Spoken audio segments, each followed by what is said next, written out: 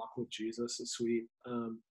So, hey, okay, so I'm going to transition here. And today, first one out of the gates of Salt Company Live is us talking about the problem of evil, which happens to be probably the single most difficult question that comes up against Christianity.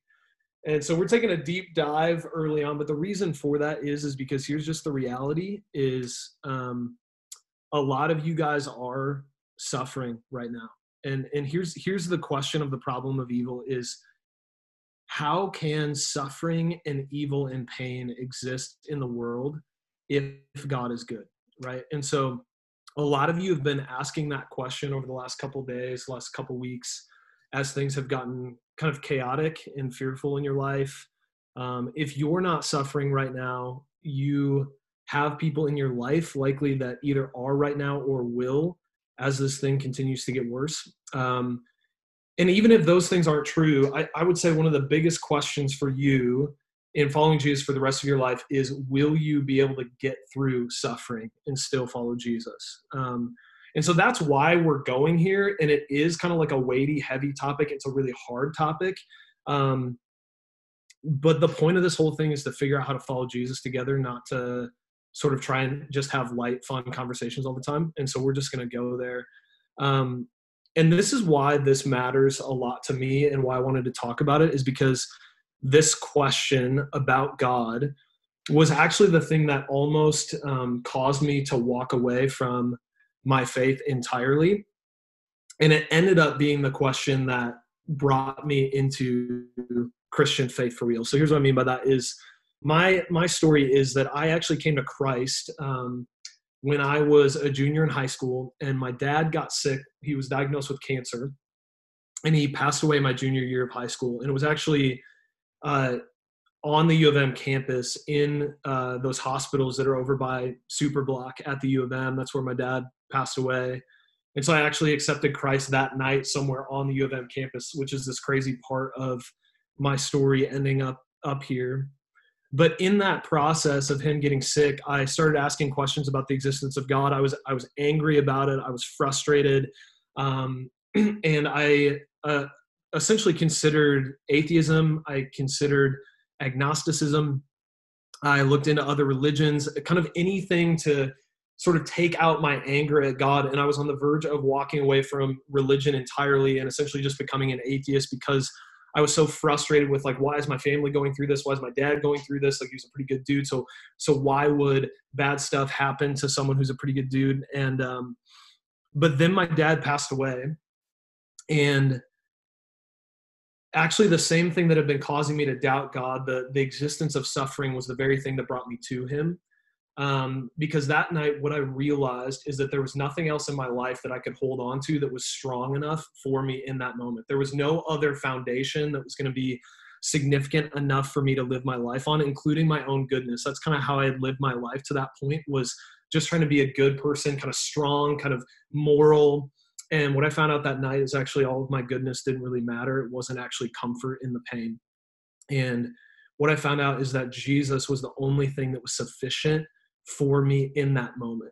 And so it was actually suffering that brought me to Christ, which I'll kind of unpack why that was in a minute. But that's just why I care so much about this, enough to sort of talk about it right away off the bat.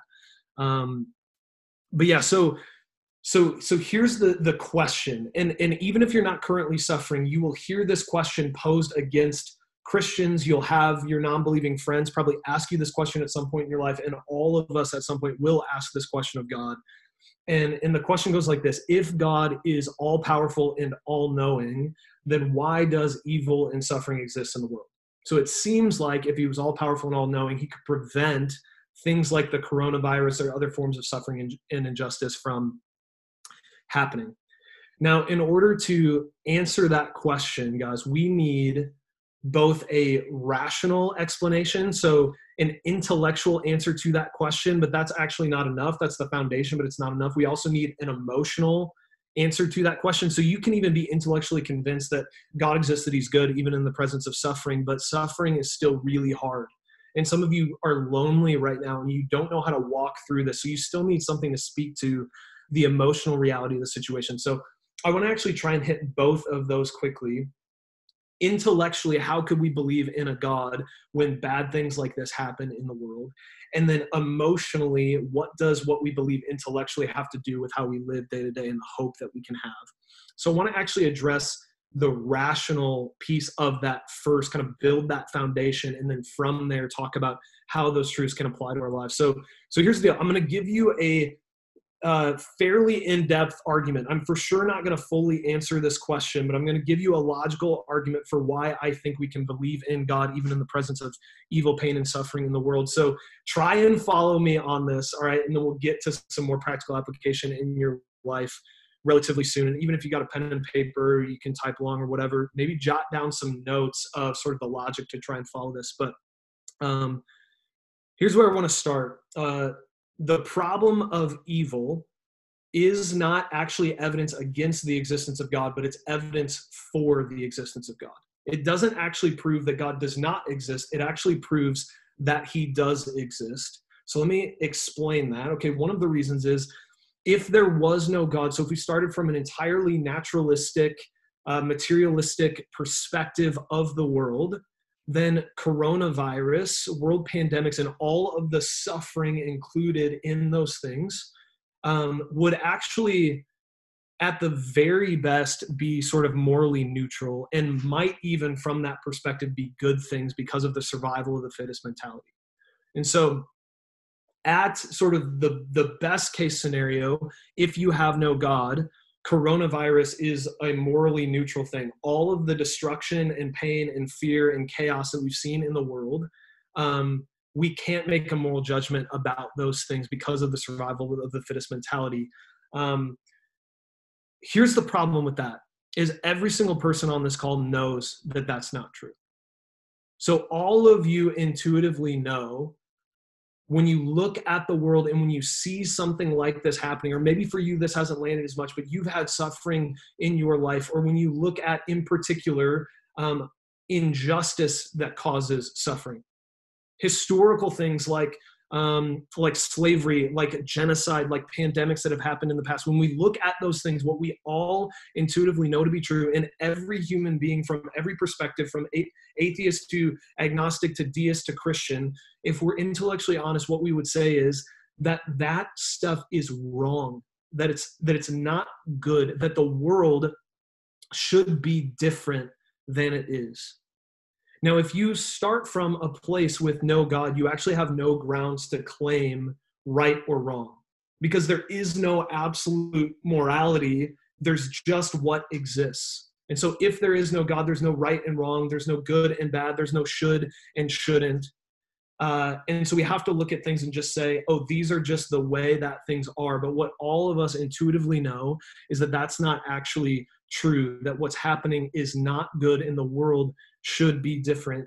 In the real world where God does exist, we know that suffering is wrong and that it's not good. And we cringe at suffering because suffering is a result of evil. So our sin caused suffering. This is not the world that God initially created, where pandemics like this would rip apart people's lives. He created a world where there was total and complete goodness and peace, but because of our sin, essentially our decision to go against God's way of living and to live our own way, we brought suffering and evil and pain into the world. And we know that this is not the way the world is supposed to be, because ultimately God also doesn't want the world to be like this. That's why he has a plan to make everything new. So our intuition to ask the question, how can suffering like this exist, is actually evidence of the truth that God exists. Secondly, all of us tend to look for purpose in suffering. Okay, so I went for a walk the other day past my neighbor's house, and they had written all of these like motivational expressions in chalk on their driveway. And they were trying to like find the silver lining in this. So some kids had written like, look guys, we're not in school. And they're writing these like catchphrases. Why? Why do they feel the need to try and encourage people outside themselves? Because all of us are looking for some sort of purpose in this in order to get through it. In general, what sociologists, scientists, philosophers essentially have universally agreed is that all human beings are meaning-making machines. that we need to find meaning and purpose in life in order to feel like we're living a life that matters and a life that's significant. Here's the problem with that. If God does not exist, there is no purpose in the world. There's no purpose for your life, and there's certainly no purpose in your suffering. And here's what's true is that all of us on this call intuitively know that that can't be true. We know that there has to be a purpose to all of this. There's a reason why we're meaning-making machines, and it's that God has a purpose. He has a meaning behind everything that's going on. He has a greater purpose for our lives, and we're longing for it. That's why we look for purpose.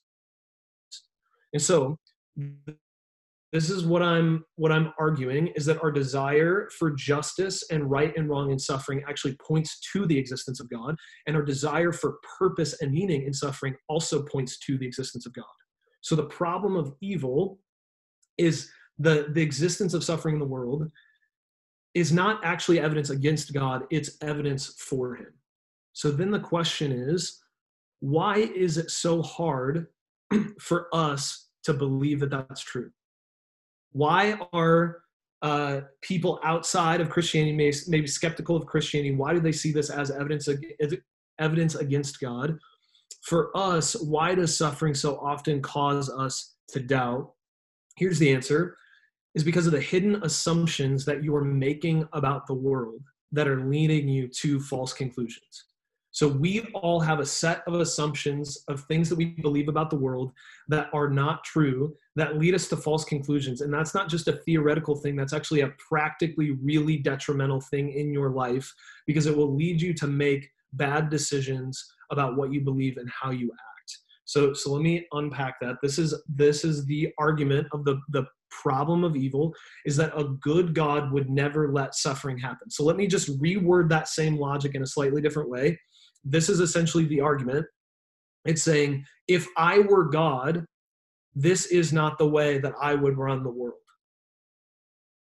So question, what's the assumption behind that statement? Well, the assumption is that you have enough knowledge to make a good decision about how the world should be run.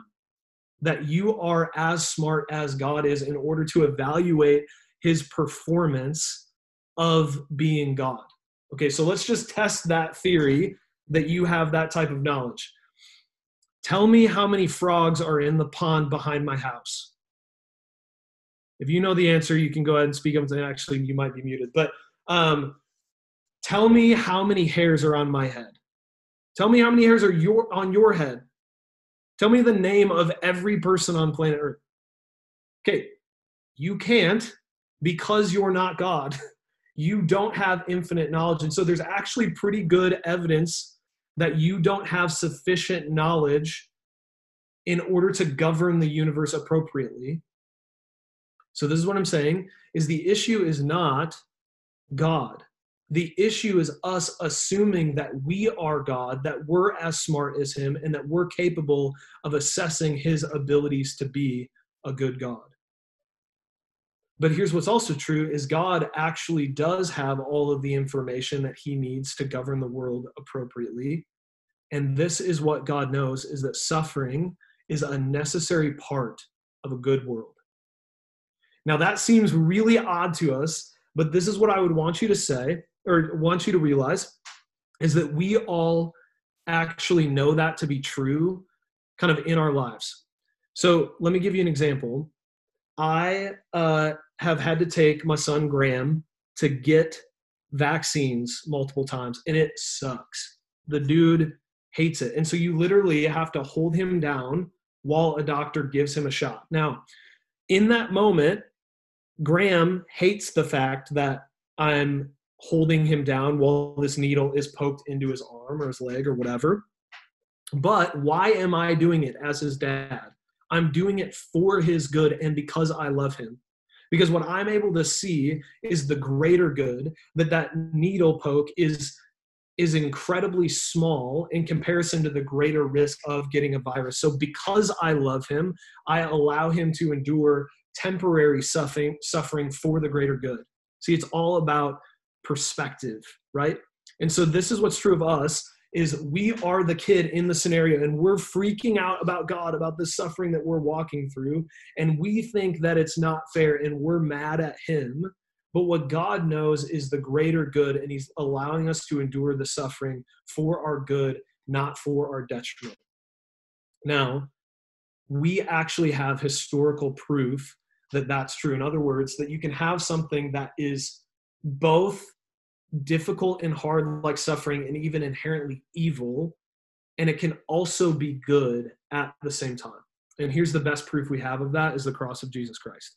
So here's what's true of the cross of Jesus, is that it was simultaneously the most wicked, evil thing that's ever happened in the history of the world. This is what was happening on the cross, is that Jesus was being unjustly murdered for a crime that he didn't commit. And not only that, but the Bible actually says that it wasn't just the people at that time that murdered Jesus, but that we actually participated in that murder through our sin, that our sin hangs him there on the cross. So we are a part of that evil, that wickedness and injustice. So that is at the same time the most evil thing that's ever happened in the history of the world. And it's the means by which God saved the world and offered you an opportunity to have eternal life in him. So it's simultaneously the most wicked thing that's ever happened and the most beautiful, amazing, and good thing that's ever happened. And here's why, is because God has allowed us our wills, because there is no true love without us being able to have some degree of our own will to make our own decisions, real decisions in the world. And our decisions have caused this brokenness in the world. He's allowed us to have that, but he's also out in front of the evil that has been produced as a result, and he's always manipulating it into good. And if you are God's kid, if you are in Christ, what that means is literally everything that ever happens into your life is for your benefit, not your harm. It's for your good. So what I was thinking about with this is, and sorry guys, I'm kind of stuck on like Graham and kid illustrations because I'm locked up in the house with him. So it's just where my brain's at. So deal with it. So I read this book to Graham about this little hare, like a rabbit, a little rabbit with his dad rabbit, whatever. And the conversation kind of goes like this. Like the little rabbit is saying, "Dad, I love you as high as I can jump." And then he jumps as high in the air as he can. And then the dad rabbit goes, "I love you as high as I can jump." And he jumps way higher, right? The little rabbit's like, "I love you as high as I can reach." And he reaches all the way up.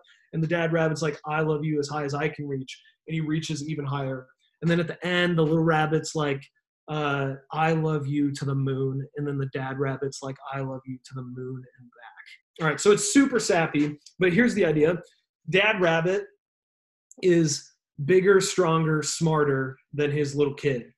And so what happens is the dad is always out in front and is better at loving his kid than his kid is at loving him. So, okay. If we were to say that that little rabbit or whatever is actually evil, here's what evil is doing, is it's giving God its best shot. It's saying, look at what I can do. I can ruin your world. I can do all of these things against you. I can kill your son. But God is always bigger, smarter, better than evil in the world. He's out in front of it, manipulating it for good. Okay, so that's like the intellectual argument. But here's what that means on an emotional level, on a practical level in your life. Because Jesus Christ was willing to suffer and die on the cross for you, it means that he is loving. So guys, here's what gets me through suffering. I feel like having an intellectual response to pain is important. That's why we went through that. But that stuff I just said is not actually what gets me through the pain. What gets me through the pain is not having answers for why I'm suffering or having this perfect thing that I see come from my suffering, this perfect good that I see come from my suffering. The thing that gets me through is that I trust the character of Jesus Christ. That I've seen him come through for me over and over again. And the cross is proof that he loves me even at a detriment to himself. Like any being that is willing to die and suffer for me is a being that I can trust to love me well even when I don't understand. And so I don't have great answers for coronavirus all the time. I don't have great answers for the pain that I've walked through in my own life. But I know that in all of it, Jesus is working for my good because I believe that he loves me because of what he proved for me in suffering and dying for me on the cross. Our hope is in Jesus's goodness, not in our ability to answer all the questions that we have. The second help that this gives us is that Jesus is near to us, that he can relate to us, that he can empathize with us in our suffering. So I want to read to you Hebrews 4. Hebrews 4, starting verse 14 says this: "Since then we have a great high priest who has passed through the heavens, Jesus, the Son of God. Let us hold fast our confession. For we do not have a high priest who's unable to sympathize with our weaknesses, but one who in every respect has been tempted as we are, yet without sin." So let me stop there for a second. This is what this just said, is because Jesus became a man and he suffered the way that we suffered, he's able to empathize with us in our weakness. So essentially every other conception of God is that God is far off, distant, totally above us, which is true of our God as well. It's called the transcendence of God. But the unique piece of Christianity is God's immanence, which means that he's close to us, he's near to us. And Jesus understands what it's like to be afraid. He understands what it's like to feel weak. He understands what it's like to ask God to remove suffering from him and to have the answer to that prayer be no. And so this is what that means, is Jesus can empathize with you in your pain, but it also says that he was tempted as we are, yet without sin. So what that means is even when you don't handle suffering well, even when you doubt and when you're afraid and when you sin, Jesus actually suffered better than you did, and he gives you credit for it. So this is the perfect combination of someone to walk with you through pain, somebody who can empathize with you, relate to you in weakness, but who is stronger than you are and gives you credit for his strength. And that's the answer to suffering. And here's what suffering does ultimately in your lives, guys, is that it kills all of your false saviors. So what I mean by that is what the world is figuring out right now is that you can't rely on money because it can be taken from you in an instant. That you can't rely on a job because that can go away real fast. You can't rely on family members because all of your family members, including yourself, at some point will die. That all of your hopes and your dreams and your foundations for this life can crumble in a minute. I can't believe how fast the world changed. That all of that stuff can crumble. So the only foundation left is Jesus Christ and his sacrifice for you on the cross. And ultimately, that's what I saw with my dad. Ultimately, that's what resolved this question for me, is I got to this place that night where I just had no foundation left. And even my own attempts to be good, to be moral, to be a good Christian, that stuff seemed so dumb in that moment of pain. And I just knew it wasn't enough. Like, me trying to be a good person was not enough to get me through that and to get my family through that. And so, yes, I began following Jesus in that moment because he offered me hope when nothing else did, those emotional reasons. But there was also an intellectual conviction that I came to, was that nothing else is solid enough in this life. Only he is solid enough.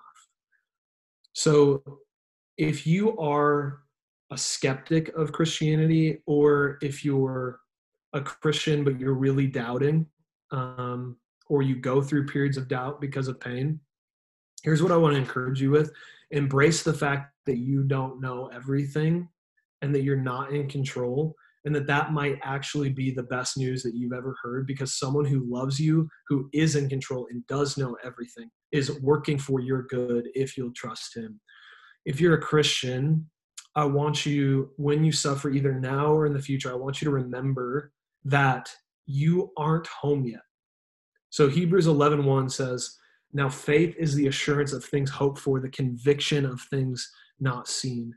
When we trust in Jesus, we believe that there's another world that'll be better than this one. That it's the reason why we want this place to be different than it is is because there really is a world that we were destined for that is better than this one, where Jesus will turn everything wicked into good. He'll manipulate evil into goodness, where crying will end, suffering and pain will be nothing but like a distant memory. The Bible talks about how these light and momentary afflictions are nothing in comparison with the eternal weight of glory, the eternal weight of the goodness of being with Jesus forever.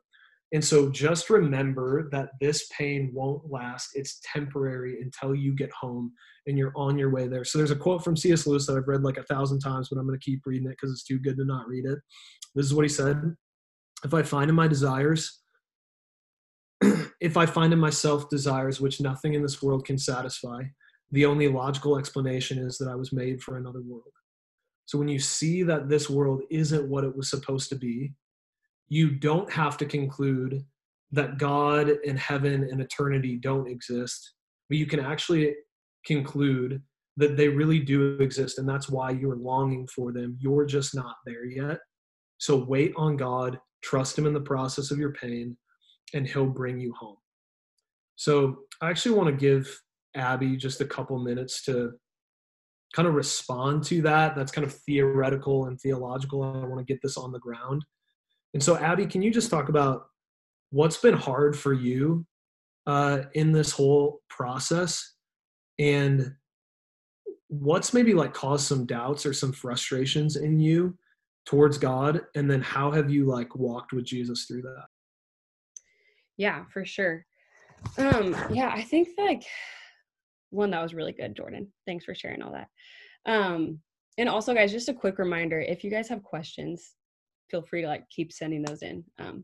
But I think that something that like has been interesting and like hard in just processing through what is now our reality is I think last week, just the weight of the reality of the situation that we're now living in hit me last week, where I'll totally admit it, like 2 weeks ago, I didn't think that coronavirus was that big of a deal. And like, I'll admit I was wrong, because obviously like it's a big deal. And that like hit me last week, where I realized like we are literally in a global pandemic, and it is affecting not only our city and this country, but actually our entire world.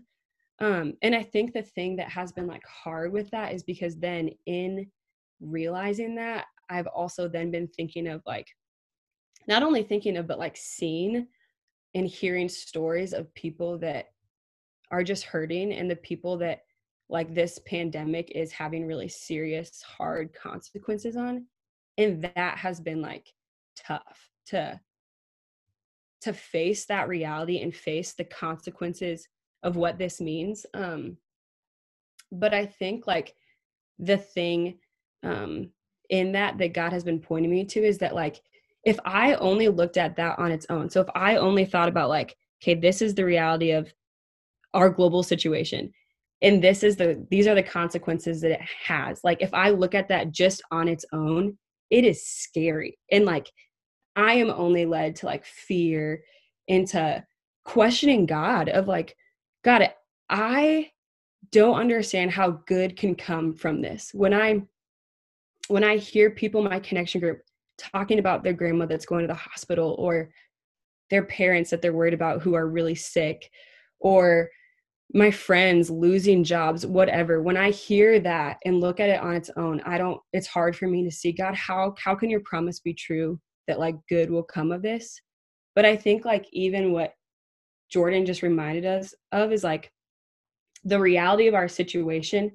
I have to stack right on top of that the reality of who God is and what it means to be in Christ. And so like, I cannot just view this scenario on its own, but I have to look at it through a lens of the reality of who God is and what he's done for us. Because if I don't, I have no hope. Like, that's even what God has been reminding me in this. And like, even remembering too, like exactly that last thing of what Jordan talked about, that like the God that we serve knows more so than any of us what it's like to suffer. And he will not ask us to walk anything that he hasn't already walked. And in the end, like, God is actually all that I need. And I think that that's what even this whole situation is reminding me of God is actually the only like thing, the core need of my heart and soul is to be with Christ. And I have the Holy Spirit in me because I know Jesus. And so I was even reading Psalm 23 a couple days ago, and I just got stuck on the first verse that says, "The Lord is my shepherd. I have what I need, period." And so I feel like even in that, God just reminded me that he could take away everything from me. He's the God who gives, and he's the God who takes away. But like, if I know Jesus, if I have believed in his life, death, and resurrection and professed him as Lord, like, if I'm in Christ, then I don't have to like read that and be terrified of what's he going to take away, but I can actually read that and know that I'm sealed by the Holy Spirit. I have God. And so because of that, I actually do have everything that I need. And so, yeah, I think that's like the thing I've been finding comfort in, but then realizing like I am human, I'm still a sinner, and on this side of heaven, I will forget that truth. Like probably in 5 minutes, this call will end. I'll get a phone call from my mom, something about my grandma, I don't know. And I'm going to forget and I'm going to doubt, but thankfully God is good and he's kind, and he can call us to, like, I can say, Lord, help my unbelief, help me to believe these truths. And yeah. And I think the last thing too, I talked to Erica and Emma on the phone today, and Emma said something really sweet where she was like, I knew that you can have joy in suffering. I've heard that said. People say that. She's like, but I feel like I'm actually like learning and experiencing that for the first time.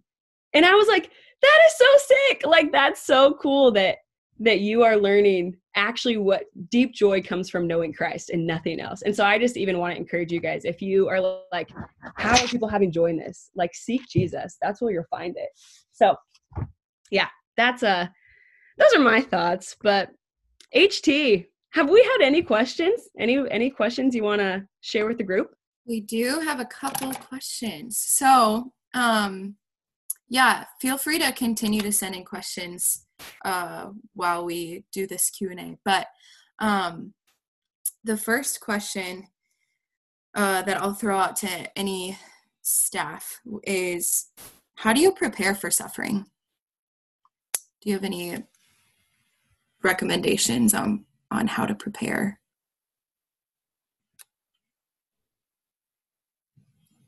Staff is thinking.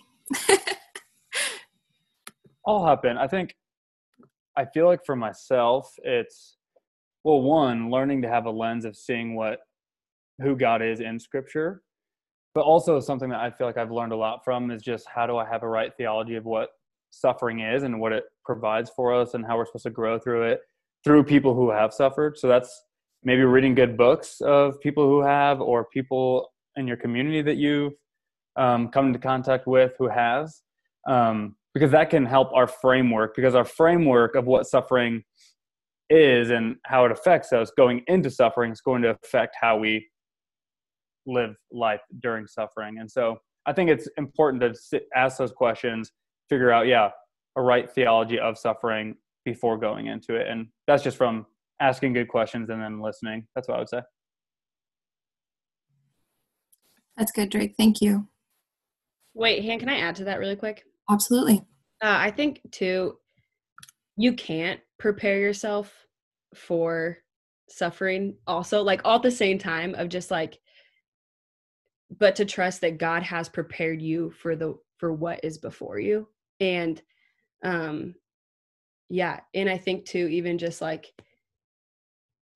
knowing that the daily decisions to pursue Christ and to build faithfulness and to build, like, dig those deep roots in your walk with Jesus will prepare you for that time. So I think it's like, you can prepare yourself by like seeking Christ every day and growing in your walk with him. But then also, like, you can't prepare yourself for what God might bring before you. Like, I think of stuff in my own life that I'm just like, wasn't prepared for that, but God took care of me in it. So I think that's what I would say too, just to add. Thanks, Abby. Okay. Our next question is, what is the intellectual logic behind suffering in the lives of non-believers who will be condemned? And Jordan, I'm going to toss that one over to you. So again, I'll say it one more time. And there's actually a little bit more. It says, I'm on board with the logic behind Christians enduring suffering and finding our hope in Christ. But what's the intellectual logic behind suffering in the lives of non-believers who will be condemned? Yeah, it's a good question. It's a really hard question. Yeah, if I had more time, I would have thrown out more disclaimers. So I'll throw one out now of like, I'm in process with you guys.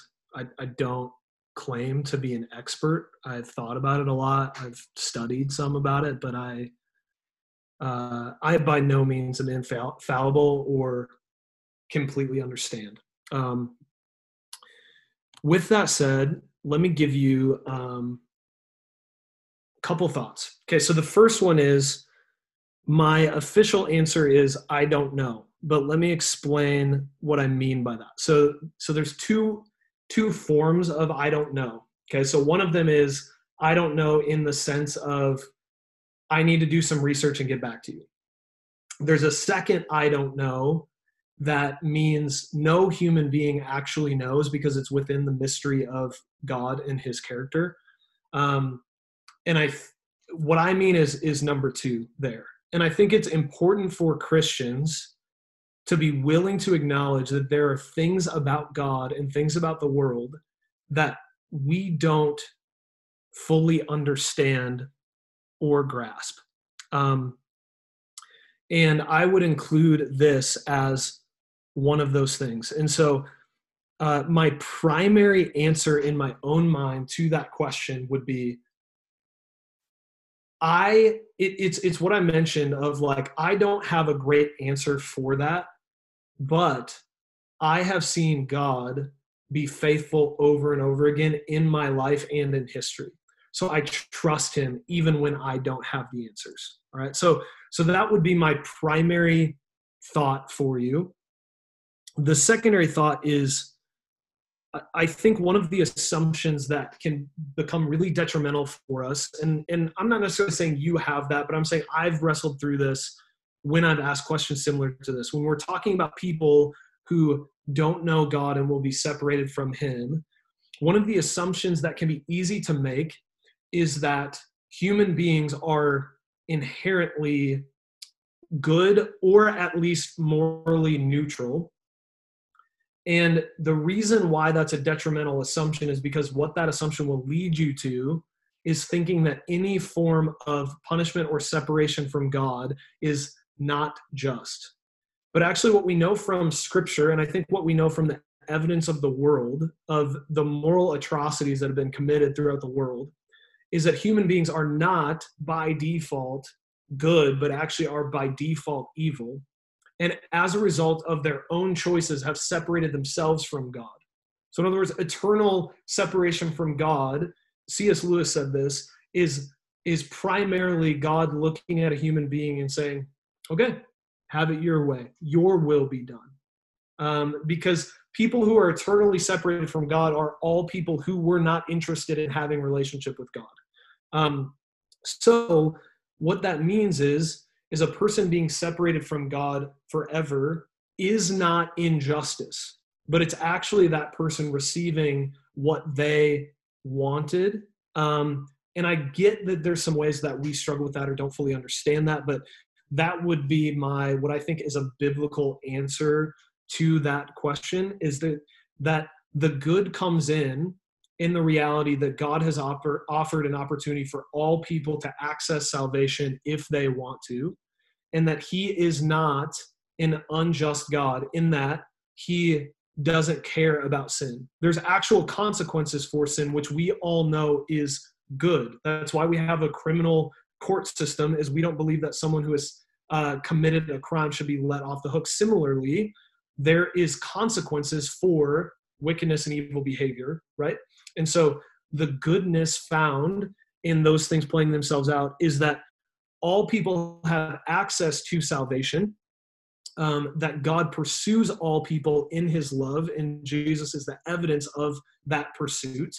But at the end of the day, God does not just let evil off of the hook, but actually is a just God. So he's both good and just. That's why I think it's still good, even though that's super hard. And in asking that question for people that you care about is super hard. And it should be hard. And it's hard for all of us, but I trust the character of Jesus because he's proven himself over and over again. Thanks, Jordan. Our next question, I'm going to pull up Abgon's for this one. How do you mentor unbelievers who are suffering? Yeah, that's a good question. I think the first thing that I would say is, one, just listen. Like, be a great stinking listener, because like often to someone that's like deeply hurting, what they need more than you saying, hey, well, believe this. Hey, the Bible says this. Hey, this is what I know. Like, they actually just need you to listen, maybe to just like keep asking them questions, and then like give them a hug. Like, so that's like the first thing that I would say is be a really, like, you can care for them well by listening well, but then also just like, I think asking them questions and then listening to like how they're responding. So maybe they're responding, like literally asking these types of questions, like, this stinks. What's going on? Like how could there be a God who does this? Or maybe they're wondering, like, I have seen you suffer. Like, how do you have joy? Like, whatever. And just share with them your life and your faith. And I want to like even like say with that like your job as a follower of Jesus to your non-believing friend who's suffering isn't to like necessarily like give them all the right answers, but I think it's to like humble yourself and admit, like, yeah, I don't know the answers and this stuff is tough, but let me tell you about the person of Jesus who has changed my life, changed my heart, and is the reason why I can have deep joy in suffering. So I say listen well, ask them questions, and then share with them your life and your faith, not necessarily like these are the answers. So those are some things I would say. If any other staff peeps want to add to that. Yeah, I'll just add to that real quick. Unbelievers, I think, are really touched by when you give them the full extent of your vulnerability. So you tell them both, like, not just what's happening on a macro level, but what's happening in yourself, of the fear that you feel and the hurt and the brokenness that you've experienced. And with that, the beautiful hope that you have. So you pair them both. So if you do this without this, they won't believe this. And if you do this without this, they get no gospel. So you do both, right? You give them the full extent of your brokenness and your vulnerability, and you're just transparent with them the same way you'd be transparent with a believer in your connection group or your group or whatever. And then you give them the hope that you have. And so that parallel is really powerful and gives evidence to both that this actually works versus this, and this is still real. And so you don't become that person that's like, well, your pain doesn't matter. Your pain does matter, but the cross is big enough for your pain. So that's my little thing on that. Thanks, Tony. Thanks, Abby. Okay, our last question. I'm going to toss this over to Drake. You're on with Drake. Okay, what are some practical exercises to keep in God's word and prayer over this quarantine? I think, something that I've already learned is just that you have to be intentional with it. And that's something that Jordan has walked us through as a staff team. But when you have so much time in your day, you're always going to be like, oh, I have later to do this, or I could do this later in the afternoon. And then you keep pushing it off.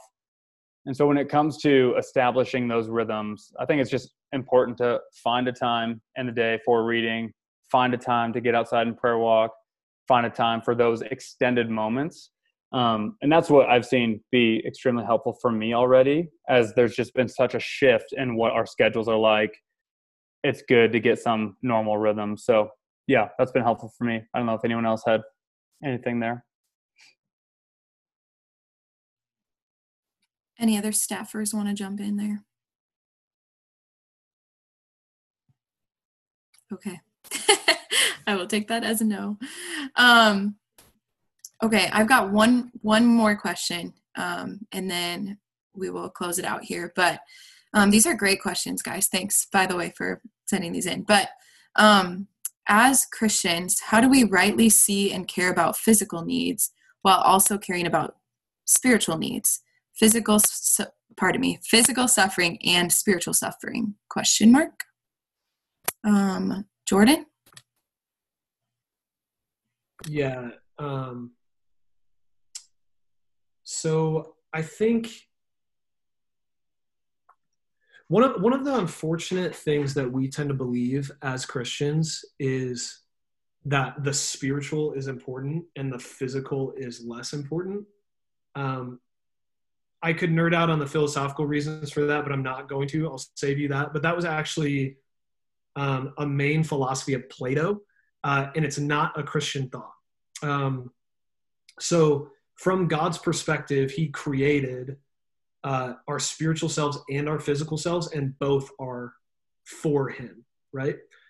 So physical suffering and spiritual suffering are both wicked in the sense that they were not a part of the original design of the earth and a result of sin. And so as Christians, caring about people, image bearers, and the kingdom of God, part of what it means to bring the kingdom of God is to bring healing across the board. So healing spiritually and healing physically in ways that we're able to, right? So in general, Christians care about both deeply and want to help people with both. The unique problem with this is you try to help people who are sick, you expose yourself to the virus, which is not only detrimental to you, but it's detrimental to society as a whole. And so I think I've been struggling with that, guys, of like, my instinct is I want to go do something. I want to like serve food somewhere. I want to go meet with you guys, and some of you that are struggling, I want to like meet you in person and hang out and talk. And I tend to have this like, I'm not going to get sick, or if I don't care. But I've been checking that in myself, because uniquely in this situation, the best thing I think we can do to love our neighbor is to stay home and to not spread the virus. But in general, we care about people's spiritual and kind of physical flourishing. Also, Kate is making an appearance on Tony's screen. What's up, Kaylee and Kate? Welcome to the Salt Company Zoom call. Hi, guys. Hey, Kate, say hi. Hi. Yeah. Okay, cool. Thanks, Kate. Amazing. Okay. Guys, thanks so much for joining us. Thanks so much for joining us for the first SaltCo Live. We hope and pray that this was helpful for you. And yeah, I'm sure there are a lot of questions still going on in your head. Don't hesitate to reach out to us. But I'm going to pray for us, and then you can go get dinner or whatever you're going to do after this. But let's pray. Heavenly Father, I thank you that you are with us, God. I thank you that what Jordan talked about in terms of you being imminent, that you are near to us. I thank you that in the midst of our suffering, you are here. And I thank you that you are a God that hasn't stayed distant, that you've experienced suffering yourself, and that you share with us in our suffering. And Father, I pray for those students and even us, myself. I pray for us when we doubt, just doubt your goodness or doubt your presence. Father, would your Spirit speak loudly into our hearts. God, would you remind us of what's true? Father, I pray right now for all of the people who are suffering deeply and have deep wounds right now. God, would you comfort them? God, 1 Corinthians says you are a God of comfort. So I pray that over my friends. I pray that over this world, over our city. Father, I pray that you would help us see what's true. I pray that you would help us long for heaven in the midst of our suffering, and would we look to our Savior who has gone before us and is ahead of us. Father, we love you, and we thank you for the opportunity to even gather virtually. God, would you be with us as we go from this place? And thanks for being present with us. It's in the name of Jesus that I pray. Amen. Okay, guys, on that note, we are ending this thing. We love you guys, and we will see you next Wednesday at 4 p.m. Apply for leadership.